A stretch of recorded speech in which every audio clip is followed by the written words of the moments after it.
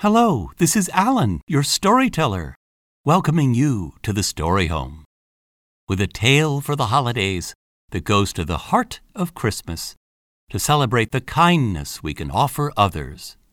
So let us gather close and listen to Papa Panov's Special Christmas, written by the great Russian author Leo Tolstoy, read by Alan Schofield. It was Christmas Eve, and although it was still afternoon, lights had begun to appear in the shops and houses of the little Russian village, for the short winter day was nearly over. Excited children scurried indoors, and now only muffled sounds of chatter and laughter escaped from closed shutters. Old Papa Panov, the village shoemaker, stepped outside his shop to take one last look around. The sounds of happiness, the bright lights, and the faint but delicious smells of Christmas cooking reminded him of past Christmas times, when his wife had still been alive and his own children were small. Now they were gone away. His usually cheerful face, with the little laughter wrinkles behind the round steel spectacles, looked sad now. But he went back indoors with a firm step, put up the shutters, and set a pot of coffee to heat on the charcoal stove. Then, with a sigh, he settled into his big armchair. Papa Panov did not often read, but tonight he pulled down the big old family Bible and, slowly tracing the lines with one forefinger, he read again the Christmas story. He read how Mary and Joseph, tired by their journey to Bethlehem, found no room for them at the inn, so that Mary's little baby was born in the cowshed. Oh dear, exclaimed Papa Panov. If only they had come here, I would have given them my bed, and I could have covered the baby with my patchwork quilt to keep him warm. He read on about the wise men who had come to see the blessed child, bringing him splendid gifts. Papa Panov's face fell. I have no gift that I could give him, he thought sadly. Then his face brightened. He put down the good book, got up, and stretched his long arms to the shelf high up in his little room. He took down a small, dusty box and opened it. Inside was a perfect pair of tiny leather shoes. Papa Panov smiled with satisfaction. Yes, they were as good as he had remembered, the best shoes he had ever made. I should give him these, he decided, as he gently put them away and sat down again. He was feeling tired now, and the further he read, the sleepier he became. The print began to dance before his eyes, and in no time at all Papa Panov was fast asleep. As he slept, he dreamed that someone was in the room, and he knew at once, as one does in dreams, who the person was. It was the Holy Child himself. You have been wishing that you could see me, Papa Panov, he said kindly. Then look for me tomorrow. It will be Christmas Day, and I will visit you. But look carefully, for I shall not tell you who I am. When at last Papa Panov awoke, the bells were ringing out, and a thin light was filtering through the shutters. Bless my soul, said Papa Panov. It's Christmas Day. He stood up and stretched himself, for he was rather stiff. Then his face filled with happiness as he remembered his dream. This would be a very special Christmas after all, for the divine child was coming to visit him. How would he look? Would he be a little baby, as in the first Christmas? Would he be a grown man, a carpenter, or a great king of kings? Papa Panov swore to watch carefully the whole day through so that he would recognize him however he came. He put on a special pot of coffee for his Christmas breakfast, took down the shutters, and looked out the window.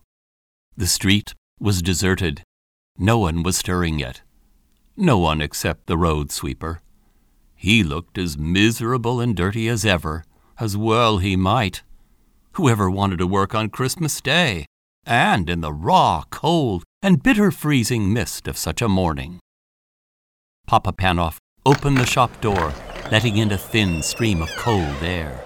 "Come in," he shouted across the street cheerily. "Come in and have some hot coffee to keep out the cold." The sweeper looked up, scarcely able to believe his ears. He was only too glad to put down his broom and come into the warm room. His old clothes steamed gently in the heat of the stove, and he clasped both red hands around the comforting warm mug as he drank. Papa Panov watched him with satisfaction, but every now and then his eyes strayed to the window. It would never do to miss his special visitor. "Expecting someone?" the sweeper asked at last. So Papa Panov told him about his dream. "Well, I hope he comes," the sweeper said.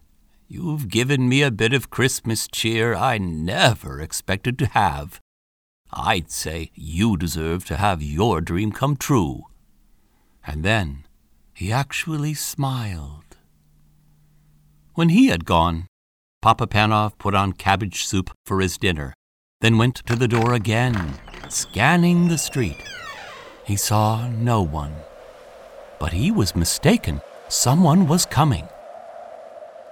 The girl walked so slowly and quietly, hugging the walls of shops and houses, that it was a while before he noticed her. She looked very tired, and she was carrying something. As she drew nearer, he could see that it was a baby, wrapped in a thin shawl. There was such sadness in her face, and in the pinched little face of the baby, that Papa Panov's heart went out to them. "Won't you come in?" he called, stepping outside to meet them. "You both need a warm place by the fire and a little rest. Come in." The young mother let him shepherd her indoors and to the comfort of the armchair. She gave a big sigh of relief. "I'll warm some milk for the baby," Papa Panov said. "I've had children of my own. I can feed her for you." He took the milk from the stove and carefully fed the baby from a spoon, warming her tiny feet by the stove at the same time. "She needs shoes," the cobbler said. But the girl replied, "I can't afford shoes. I've got no husband to bring home money. I'm on my way to the next village to get work." Suddenly, a thought flashed through Papa Panov's mind. He remembered the little shoes he had looked at last night, but he had been keeping those for the child in his dream. He looked again at the cold little feet and made up his mind. "Try these on her," he said, handing the baby and the shoes to the mother. The beautiful little shoes were a perfect fit. The girl smiled happily, and the baby gurgled with pleasure. Then the young mother got up with her baby to go and said, "You have been so kind to us." And then she added, "May all your Christmas wishes come true." But Papa Panov was beginning to wonder if his very special Christmas wish would come true. Perhaps he had missed his visitor. He looked anxiously up and down the street. There were plenty of people about, but they were all faces he recognized. There were neighbors going to call on their families. They nodded and smiled and wished him Happy Christmas. Or beggars. And Papa Panov hurried indoors to fetch them hot soup and a generous hunk of bread, hurrying out again in case he missed the important stranger. All too soon, the winter dusk fell. When Papa Panov next went to the door and strained his eyes, he could no longer make out the passers-by, for most were home and indoors by now anyway. He walked slowly back into his room at last, put up the shutters, and sat down wearily in his armchair. So, it had just been a dream after all. The important visitor had not come. Then, all at once, he knew that he was no longer alone in the room. This was not a dream, for he was wide awake. At first, he seemed to see before his eyes the long stream of people who had come to him that day. He saw again the old road sweeper, the young mother and her baby, and the beggars he had fed. As they passed, each whispered, "Didn't you see me, Papa Panov?" "Who are you?" he called out, bewildered. Then another voice answered him. It was the voice from his dream, the voice of the divine child. "I was hungry, and you fed me," he said. "I was naked, and you clothed me. I was cold, and you warmed me. I came to you today in every one of those you helped and welcomed." Then all was quiet and still. Only the sound of the big clock was ticking. A great peace and happiness seemed to fill the room, overflowing Papa Panov's heart, until he wanted to burst out singing and laughing and dancing with joy. "So he did come after all,"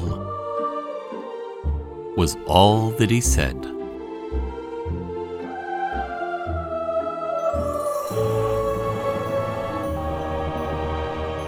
We have been listening to Papa Panov's Special Christmas, written by Leo Tolstoy, read by Alan Schofield. This and many other stories are waiting for you at www.thestoryhome.com. Remember, the Story Home is your home, and the door is always open. With a wink and a bow, this is your storyteller, Alan, wishing you a fond farewell. Till next time.